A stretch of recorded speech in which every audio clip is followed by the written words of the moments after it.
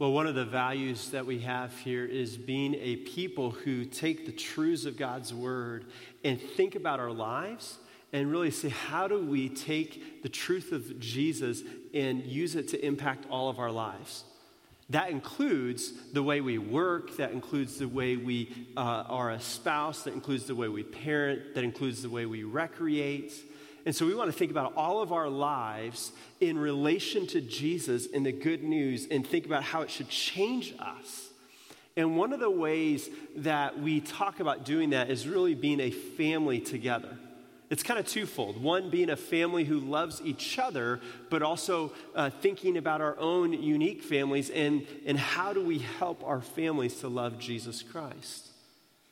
And last week, one of the things I love to do is just share with you ways in which we're growing and ways in which God is working in our midst.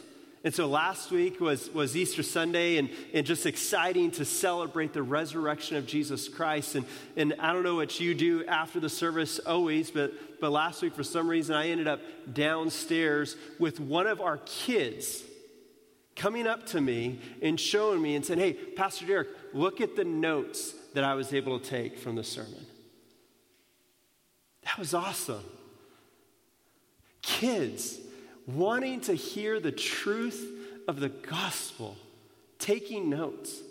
I said, hey, I would love to talk with you more about what you heard. And the response was, yeah, let's do that. How cool is that, church? That's what we want to see all throughout our families. To see our kids wanting to know the truth of the gospel and us as parents helping them to do that. And so let me pray, praising God for that, but then also asking that he would do that in all of our families here to see more of that take place. Father, we thank you for this morning. Thank you for the truth and the reality just of how you change lives. You don't just change lives when they're 18, but you change lives when they can be 5, 10, 15. And so, Father, we thank you. We thank you for this young child who wanted to hear the sermon, who wanted to grow, wanted to know more. I pray for us as parents that we would desire that for our kids. God, that we would create environments so our kids would hear the truth of the gospel. That our kids would see that Jesus, that you are better. I pray that that is shot all throughout our lives, Lord. We want to be a kind of church that embodies that. Lord, we just ask in your Son's name, amen. If you have a Bible, go ahead and grab it and turn with me to Philippians chapter 1. Philippians chapter 1, we're going to be in verses 1 through 11. And Philippians is about 3/4 of the way through. It's after 1st and 2nd Corinthians. Then it goes Galatians, Ephesians, Philippians, and Colossians. And if you don't have a Bible, there should be one in the pew back in front of you if you're sitting in the numbered rows. And we're going to be in Philippians, and we're just switching gears, if you will, to really look at this letter to this church at Philippi over the next 7 or 8 weeks. And I just got to say, I've been excited to, one, get to this series and excited to preach this series to the point when I was going over it this morning, I immediately told my wife, we could be here for a couple hours. So I'm going to do everything I can to limit it to at least 1 hour. But there's just so much that God wants to show us here. Because we live in a moment right now in which if all you do is just look outside, you see the world trying to tell us that we need to have joy. We need some sort of source of happiness or satisfaction. And yet every single thing, every single way they say we get joy or we get satisfaction ends up leaving us joyless. And so the world is clamoring for more. And every avenue of more actually leaves us with less. And we're going to look at that this morning. Years ago, I was working with college students in Freiburg, Germany. And if you've ever been to Europe or spent any length of time in Europe, you will realize that there is one thing that they idolize more than anything else.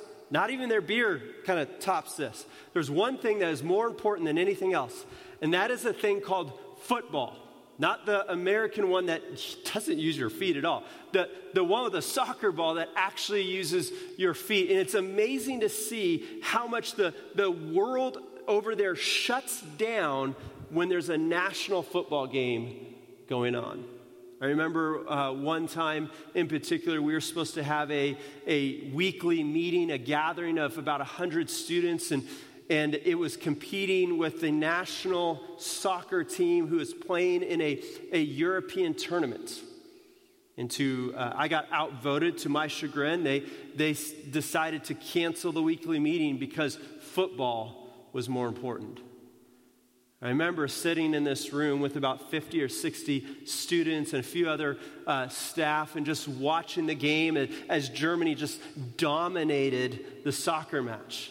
And by the end of the match, when the final whistle blew, students were high-fiving each other, jumping up and down, giving each other hugs, and it was just kind of crazy to think over one match. And then we went outside. Now, mind you, where we were watching the match was downtown, and so we went outside, and as we began to walk through downtown, it was flooded with tens of thousands of people dancing, cheering, chanting the national anthem. One person, vividly, I can remember one person putting the German flag down and bowing down to the flag. It was so packed that the trams that typically ran straight through the middle of town had to actually stop on the outskirts of town to pick people up. As I walked through the city, seeing the elation, the excitement that people had over one match 13 years ago that changed none of their life. It wasn't even like they won the championship. My heart just broke about the sad reality of how something that really has no impact on our lives can elicit that kind of emotion and that kind of response. And then even sadder part for me is that's exactly how I respond when my Dodgers win. When my college basketball team almost makes it to the championship game. When my football team goes to the Super Bowl. And the reality is that if we were to put it on a scale of 1 to 10 and we were to look at our emotions and look at the excitement that we get, 10 being the most excited that we can, and we take that scale to our favorite sports team or favorite concert or whatever it might be, typically our emotions are on the higher end of the scale. They're topping 9s, they're topping 10s. And yet if we take that same scale to our relationship with Jesus, if we're honest, we hit about a 5 or a 6. So something that has no eternal value, that really doesn't change my life, can top the scales, even blow the top off of the scales. But when it comes to Jesus Christ, we just kind of walk around or act even as if it's no big deal. As if he's no big deal. And the reality is that is a massive problem for us. And here's why. Because to live for Jesus Christ is no longer going to be cool. If you just look at the horizon of what it means to follow Jesus Christ, the world around us and the decisions that are being made around us are going to make it harder to live for Jesus. And so if we can't have joy in Jesus when it's easier, we're definitely not going to have joy in Jesus when it's harder. And if we don't have joy in Jesus when it's harder, I wonder if we will stay with Jesus. So we've got to be a church that figures out how to have joy in Jesus despite the circumstances. because it has a single effect to either draw us closer to him or cause us to wander, leaving him forever. And so we're going to look at this letter to the Philippians to really get a sense of how do we have joy in Jesus despite the circumstances. And as we do, Paul is going to kind of jumpstart us this morning in the first 11 verses, and he's going to really try to shape our reality. And as he does, he's going to do it in a circular way. What he's going to show us is that personal gospel joy should lead to universal gospel partnership. But it's circular, because the more we partner with others for the sake of the good news of Jesus Christ, the more it leads to joy. And the only way we can partner is because we have joy in Jesus. And we want to grasp this joy over the next 8 or 9 weeks so we can have this buttress us as we move forward as a society. And so with that, let's go ahead and read our passage this morning. And so as we do, would you stand with me? We believe that this is God's word. We want to honor him, and we want to come hungry receiving it this morning. And so our standing posture is just an honor of the Lord God who is speaking to us now. Philippians chapter 1, starting in verse 1. Paul and Timothy, servants of Christ Jesus, to all the saints in Christ Jesus who are at Philippi with the overseers and deacons. Grace to you and peace from God our Father and the Lord Jesus Christ. I thank my God in all my remembrance of you always in every prayer of mine for you all, making my prayer with joy, because of your partnership in the gospel from the first day until now. And I'm sure of this, that he who began a good work in you will bring it to completion at the day of Jesus Christ. It is right for me to feel this way about you all because I hold you in my heart, for you are all partakers with me of grace, both in my imprisonment and in the defense and the confirmation of the gospel. For God is my witness, how I yearn for you all with the affection of Christ Jesus. And it is my prayer that your love may abound more and more with knowledge and all discernment, so you may approve what is excellent, and so be pure and blameless for the day of Christ, filled with the fruit of righteousness that comes through Jesus Christ, to the glory and praise of God. This is the word of the Lord. And all God's people said, praise be to God. You may be seated. So we are looking at the letter that Paul writes to the church at Philippi. And Philippi is a Roman colony along the Via Egnatia, which is the massive Roman road that connected the entire empire together. And this city of Philippi was kind of a miniature Rome. They wanted to emulate and imitate Rome. And so just walking through the city, you'd see pictures or architecture that would remind you of Rome's great power or their great wealth. And it was a city filled with retired Roman soldiers. And so this was like the second Rome, if you will. And Paul, if you go back to Acts chapter 16, you will see that Paul and Silas are ministering in what is present-day Turkey. And as they are ministering there, they receive a vision that calls them to go into and commands them to go into Macedonia. And so as they get that call, they go into Macedonia, and one of the first cities they reach is Philippi. And as they reach the city, they're on the lookout for people who might be interested in the good news of Jesus. And so they come across a lady named Lydia, who is a merchant. She sold fine goods. And as they share the good news with her, she comes to faith in Christ. And then the story goes on how there's a woman who has all of these demons, and she is a slave woman. And Paul comes up to her and he casts the demons out, and immediately her owners, so apparently she's been doing some good things to make money off of, that she has multiple people who own her. The owners come and arrest Paul and throw him into jail. And we read that Paul and Silas are in jail, and it says at midnight. So I don't know about you, but my eyes like to see the back of my eyelids by about 10 o'clock.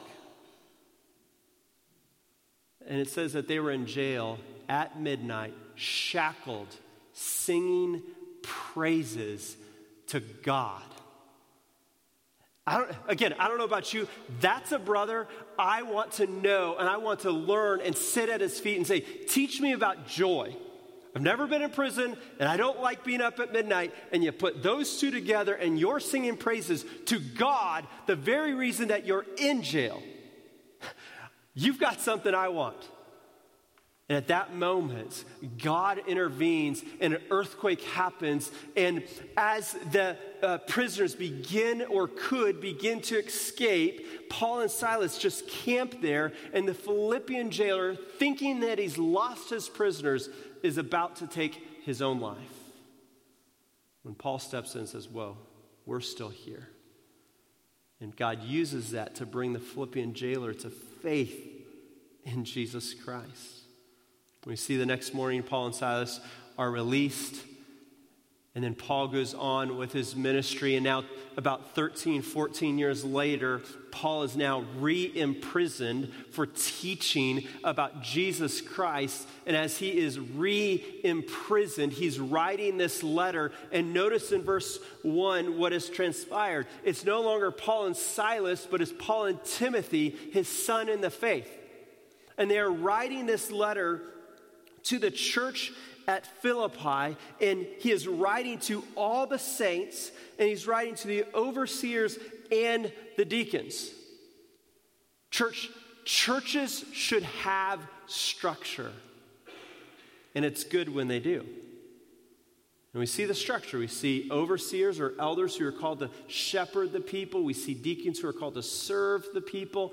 And then we see the congregation as a whole. And yet Paul writes to all of them because, as we'll see in the coming weeks, he wants them to understand the good news of Jesus to the point that he wants it to change the way they think about life, change the way they act, change the way they respond, to the point that we will see in chapter 4, verse 2, that there are two women in the church not getting along, and Paul wants the entire church to help them to get along. Because Paul cares all about the gospel of Jesus Christ. And now this morning, in light to really try to move us in that direction, Paul is going to begin to just show us joy. He wants us to have joy, and he ties this joy with partnership. And he shows us three kinds of partnerships. One that he rejoices in, one that he longs for, and one that he says we should be confident in. So let's look at these three partnerships. The first partnership that he shows us is the outward partnership. Look with me at verses 3-5. Paul says, I thank God in all my remembrance of you, always in every prayer of mine for you all, making my prayer with joy. So Paul just begins right away. He immediately says, praise God. When I think of you, I'm praising God. Church, that is crazy if you think about it. Because as I just stated, in a few chapters, he's going to say, there's a massive problem in this church and it needs to get fixed. And yet, despite that problem, he is able to see the sovereign hand of God working, God's controlling hand at work, that he's able to praise God for them. Notice what he doesn't do. He doesn't praise them. He praises God for them, for the work that God has already begun to do. And he's just praising them. He's just praising the Lord. Every time he prays, he is thanking God. And this is massive. A few months back, I read a book called The Coddling of the American Mind. And the whole premise of the book is that how did we get to the stage in society that we are, where just everybody is at each other? And these are non-Christian authors.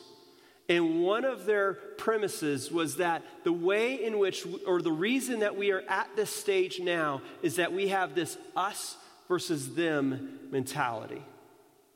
That if you don't agree entirely with me, you're my enemy. This is crazy. This is what we feel. And yet Paul is saying, hey, I don't agree with everything in this church, and yet I know God is in control and I can still praise God for what's going on. To the point it feels like Paul's almost gushing over them, doesn't it? Look at verse 4. Every prayer of mine for you all, making my prayer with joy. Every prayer. Does this mean that every single time Paul prayed, he's praying for them? We don't know. But no matter what, regularly he is remembering them in his prayer. He cares about this church, which is amazing, because notice what they do. Why is he making his prayer with joy? Verse 5, because of your partnership in the gospel from the first day until now. Paul is thanking God for this church because of the work that God has done in this church. Notice, he's not doing this out of duty. He is doing this out of delight in Jesus. Church, do you pray for other people here? Do you know other people's names here well enough that you're regularly praying, not out of duty, but because you delight in Jesus? That's what Paul's doing. And the reason he's doing that is because of their partnership.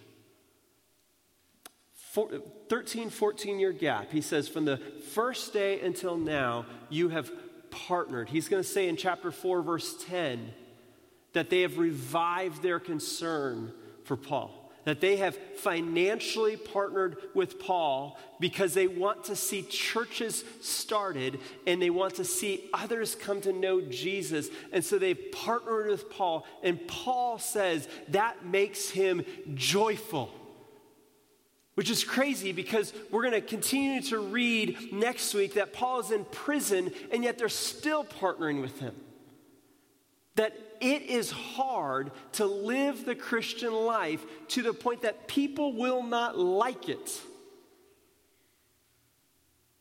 And sometimes I'm finding that people who call themselves Christians don't like it. We'll read later that there are people who called themselves Christians but made themselves enemies of the cross of Christ because the cross of Christ calls us to suffer, and they didn't want to take that road. Yet despite all of that, this church continues to partner with Paul. And he's excited that they're partnering financially, that they're praying for him, that feels like that they are in the trench with Paul. A number of years ago when I was on staff with Campus Crusade for Christ, the only way that you could actually work with college students was that you had to raise financial support. And so for me to leave here and go to Germany, I had to raise $5,300 a month, which is kind of chump change today. That's 12, 13 years ago. But to think about $5,300 a month I had to raise that would constantly come in just through donation of people. And the way they trained us, they said, write a list of 200 people, 200 family units, and then categorize that list and then start going after those who you think would be most likely to give, those who would be maybe, and then those you think, I'm just not sure. And there were people that I contacted who I knew, who then would say, hey, contact these other 10 people. And as I would contact them, I had no idea who they were. Some of them had never met them. I could have stood in line at the grocery store right behind them, would have no idea who they were. I remember going into a meeting, sitting down with them, and some of them saying, yeah, we'll give you $100 a month, or we'll do $200 a month, or we'll do $400 a month, or we'll do $500 a month. And some of them still support the church to this day. And I have met them about 6 or 7 times total in my life. But there's one thing I can tell you. Every time I see them, it's a joy. Our hearts are knit together, unlike any other relationship. Because I know that they are in the ministry with me. They are praying and they're financially partnering. Church, that happens here. Did you know that there are 10 people, individual people, and 3 churches who financially partner so that we could gather together and that we can make Jesus known in Sunbury and across our valley? That is amazing. That should arise joy in you. Joy to the Lord, because these churches are saying enough that we want to be in the trench with you. We're going to send support. We're going to pray. We're going to care for you. And Paul says that brings him incredible amounts of joy, because they have been about the kingdom of God. They weren't about the church at Philippi. They weren't thinking, oh, we got to keep all the money here because the church of Philippi matters. No, we know that the church of Philippi is not what we're going to be worshiping when we're in heaven. We're going to be worshiping the king of the church at Philippi. So I don't care about the name of Sunbury City Church. I care about the name of Jesus Christ. And Paul wants us to have a kingdom perspective. It's not about us. It's about the good news of Jesus going forward. And when the good news of Jesus goes forward, it breeds joy in our lives. I know this to be true because with our history, we've known a lot of people who have given their lives to go around the world. And a few of them, by God's grace, we've been allowed to support or had the ability to just support. And whenever we receive their newsletters and just hear of what God is doing around the world, my heart just gets excited. Because the news tells us that Jesus is dead. And the news these missionaries tell me, he is alive and well all around the globe. And yet, this is not the only kind of support Paul wants. In fact, Paul does, let me just back up a moment. Paul wants us to partner. He is commending this in such a way that he wants all of us to be a part of this. And so I want to encourage you to think about this. How can you partner to see the good news of Jesus to go forward? There are just kind of 3 easy ways. One is, do you see Jesus as better? Do you actually see Jesus as better, worthy to sacrifice to see the good news of Jesus to go forth? Second, have you budgeted? If you're not on a budget and you don't know what you can give to see the good news of Jesus go forward, you're missing out. Paul is inviting us in. He's saying that the path to joy is to join Jesus in what he's doing. And then we actually take that step and we start partnering with people who are taking the good news across this valley and across the world. And when we do that, Paul says he rejoices over that. And we get more joy. But then there's a second kind of partnership that Paul wants us to have, and that is an inward partnership. So jump down to verses 9 and 10 with me. He wants a kind of partnership that takes place with inside this church. He is rejoicing in what God has already done in the church, but he's not satisfied with that to the point that he's just kind of resting on his laurels. He wants more for them. He sees this church and he longs for God to do more work inside of them. And notice what he shows us. He's showing us that Christianity is a life of constantly striving for more of Jesus Christ. He wants them to grow. He says, it's my prayer that your love may abound more and more. He wants them to continuously grow. You know, too often in our Christian faith, we become complacent. And the reason why we become complacent is we start to compare ourselves to others and think, I'm doing okay. And oftentimes what I find is we have kind of a bottom shelf Christianity. If you've ever had little ones, and there's items that you want them to get because you want to train them, what do? You put them on the bottom shelf. And as they get older, you move it up some shelves to train them and show them how to reach, how to grab, how to operate life. And my concern is that many of us may have grown complacent because we're still operating on the bottom shelf. We might be older in age, but we kind of look foolish because we keep hunching over, grabbing something down here, when Paul says we should be growing and grabbing things up here. And what does he want them to grow in? He wants them to grow in love. He wants it to abound more and more and more. This is him setting up chapter 4, verse 2, where these two women are fighting in the church. And he wants the entire church to understand love to the point that it actually causes them to intervene into this church squabble. Now, why would Paul care? Because church squabbles cause our focus to turn away from Jesus and away from his mission onto something else, and it causes us to lose momentum in the things of God, and it's a tactic of Satan to divert our attention.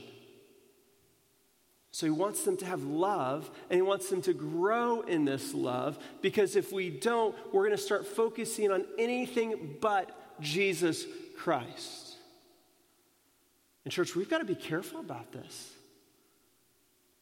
Because I've been in church life long enough. I've been around enough churches. I practically grew up in the church.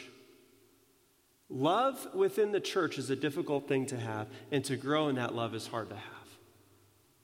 It is much easier to have backdoor conversations than to have love for each other.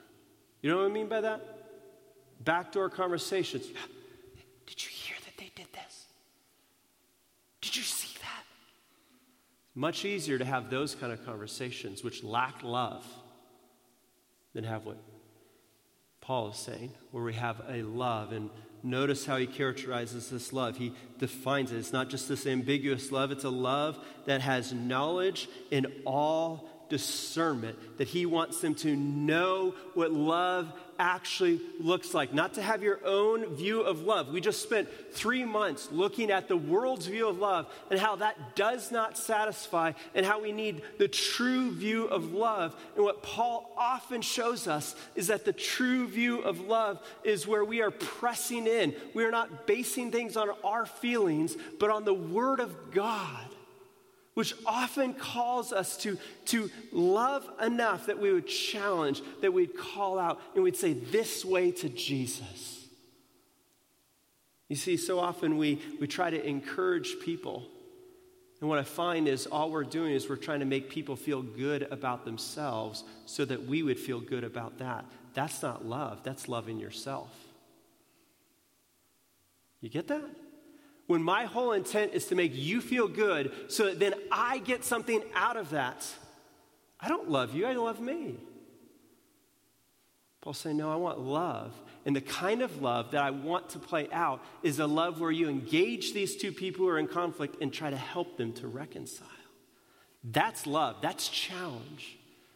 But I want it to have knowledge. I want it to have a discernment.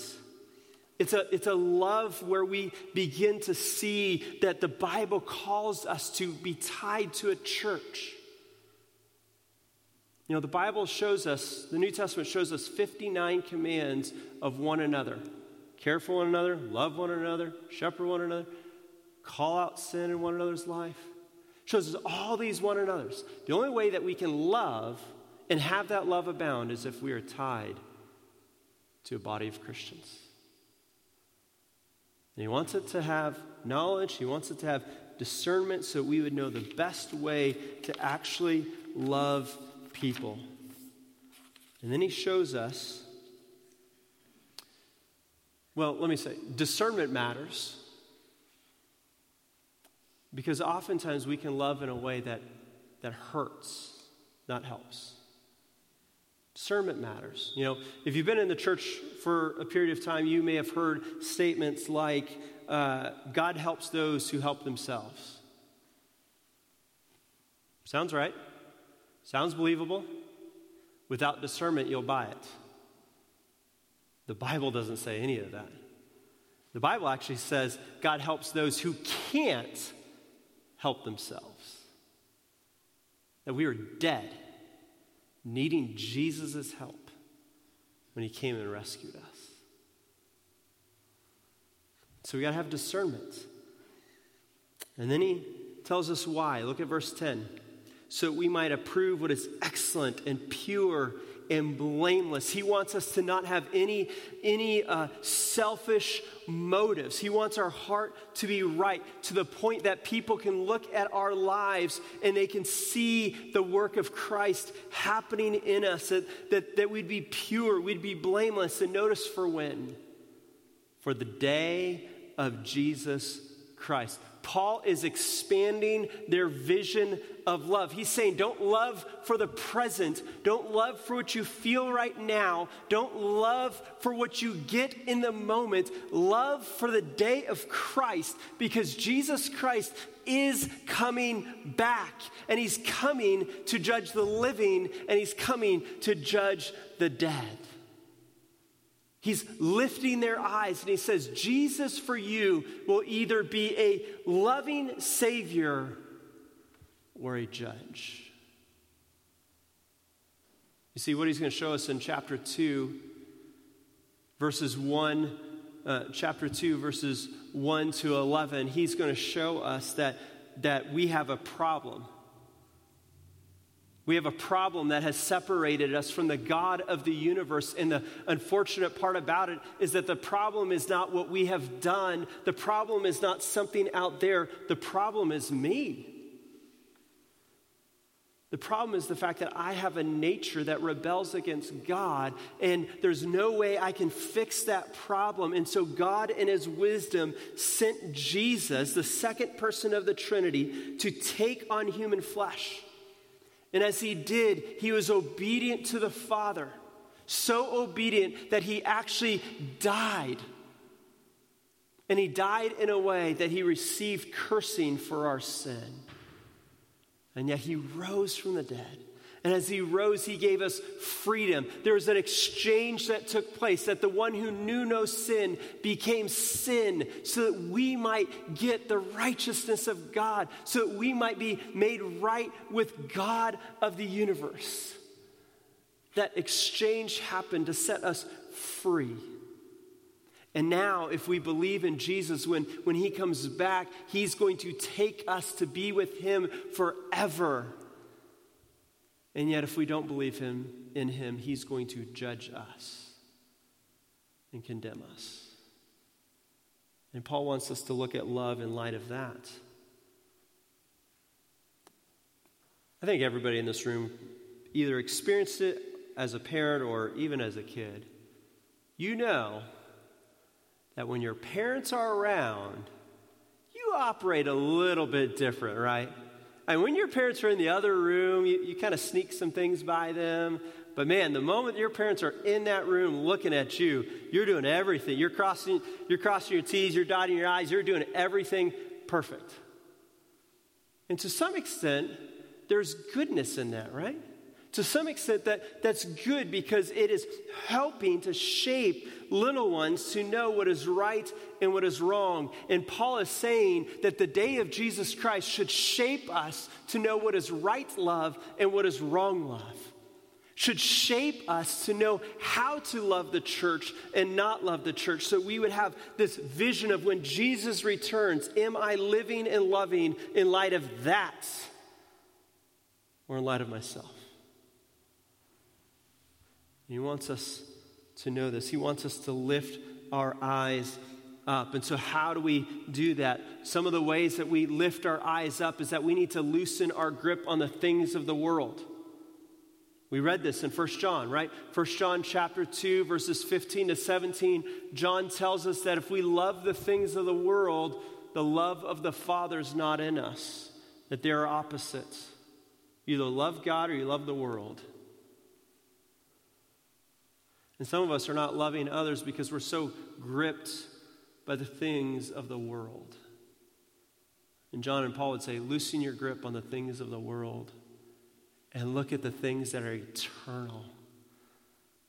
Because when you look at the things that are eternal, you begin to see what really matters. And you begin to see how to love people well. And so, church, we've got to be a people who stop filling our houses with junk. We've got to be a people who stop going to shopping therapy. My life is a little bit out of kilter, and so I'm going to go buy something. I know that. I do that. Look at my office. There's books galore that I haven't read. But instead of running to spending, or instead of running to food, instead of running to entertainment, we need to be a people who loosen our grip on the world and run to the one that can actually produce joy, which is Jesus Christ. And that's where Paul lands us with our third partnership, and that is an upward partnership. In between the outward and the inward, right in the middle, almost like a sandwich, he shows us the meat. And that's this upward partnership. Look at verses 6 to 8. He says, I'm sure of this, that he who began a good work in you will bring it to completion at the day of Jesus Christ. Paul knows who started this work, and it's not them. He's not praising God because they've done something spectacular. He's praising God because he is spectacular. And he knows a reality. He knows two realities. He knows that there's a now and that there's a not yet. He knows that in this moment, when you believe in Jesus Christ, you are declared right with God. That's justification. That's present. We experience that now. He knows that. He rejoices in that. But he also knows that there's a second reality, that we have not arrived there yet, that we are not perfect, and that there is this process in which the good news of Jesus should enter our life and change every aspect of our life. That's sanctification. And Paul says the one who began it is surely going to complete it. That's good news, because I like to start a lot of things. I don't like to finish a lot of things. And when I do, I break them. But the one who began the good work will bring it to completion. He knows that the Holy Spirit who started this work is going to continue that work in their lives, and is going to continue to form them in the way where they will eventually see Jesus face to face, and we will look like Jesus. We will image Jesus. No more sin. And so Paul's showing us that the way that we have this outward partnership and the way we have this inward partnership is by having the upward partnership where the Holy Spirit of God is working in us. And then notice what he says in verse 7. It's right for me to feel this way about you. Why? Because you're partakers of grace. Paul's saying that there's a camaraderie that happens when we come to faith in Jesus Christ. Some of my closest friends throughout my life have been people I would not normally hang out with other than Jesus Christ. I can think about a number of friends from my past who we are close, not because we like the same things, Not because we are the same personality, but they love Jesus and they're going hard after Jesus. And I want to love Jesus and go hard after him. And we are linked together in friendship. And Paul says, I rejoice because you're partakers with me of this grace. There's this camaraderie that happens when we experience Jesus to the point that it has led them to care for Paul in his imprisonment and in his defense and in the confirmation of the gospel of Jesus Christ. And then he just says, God's my witness. I yearn for you all with the affection of Jesus Christ. Paul has gone through the fire with this church, and as a result, he loves them. That's because they love Jesus.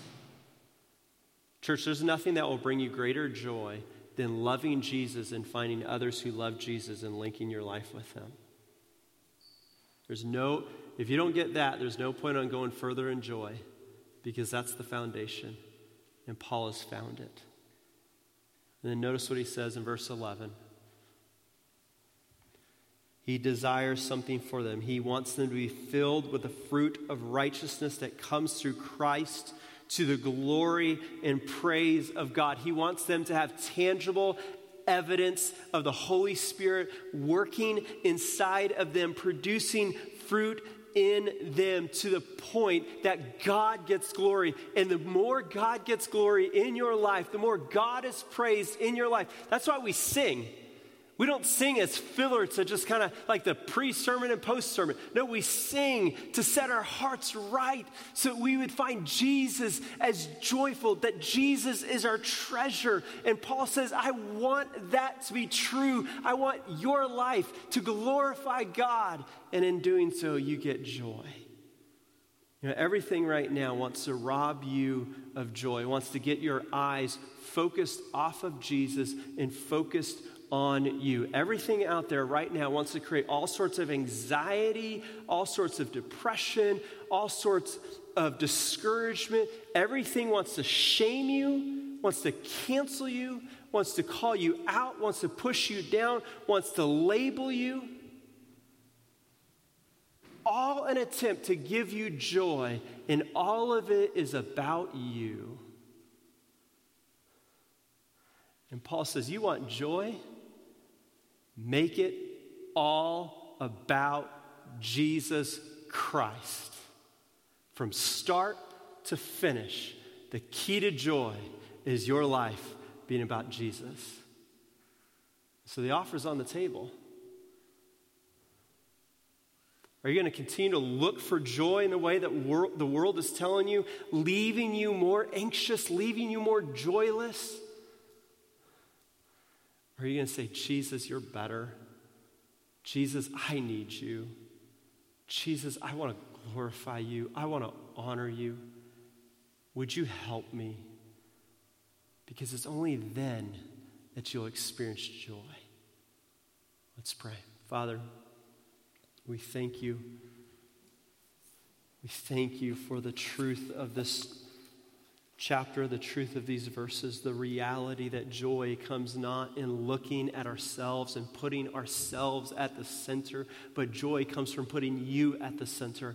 And so, Father, I pray, would you help us to get our eyes off of ourselves and get them onto you?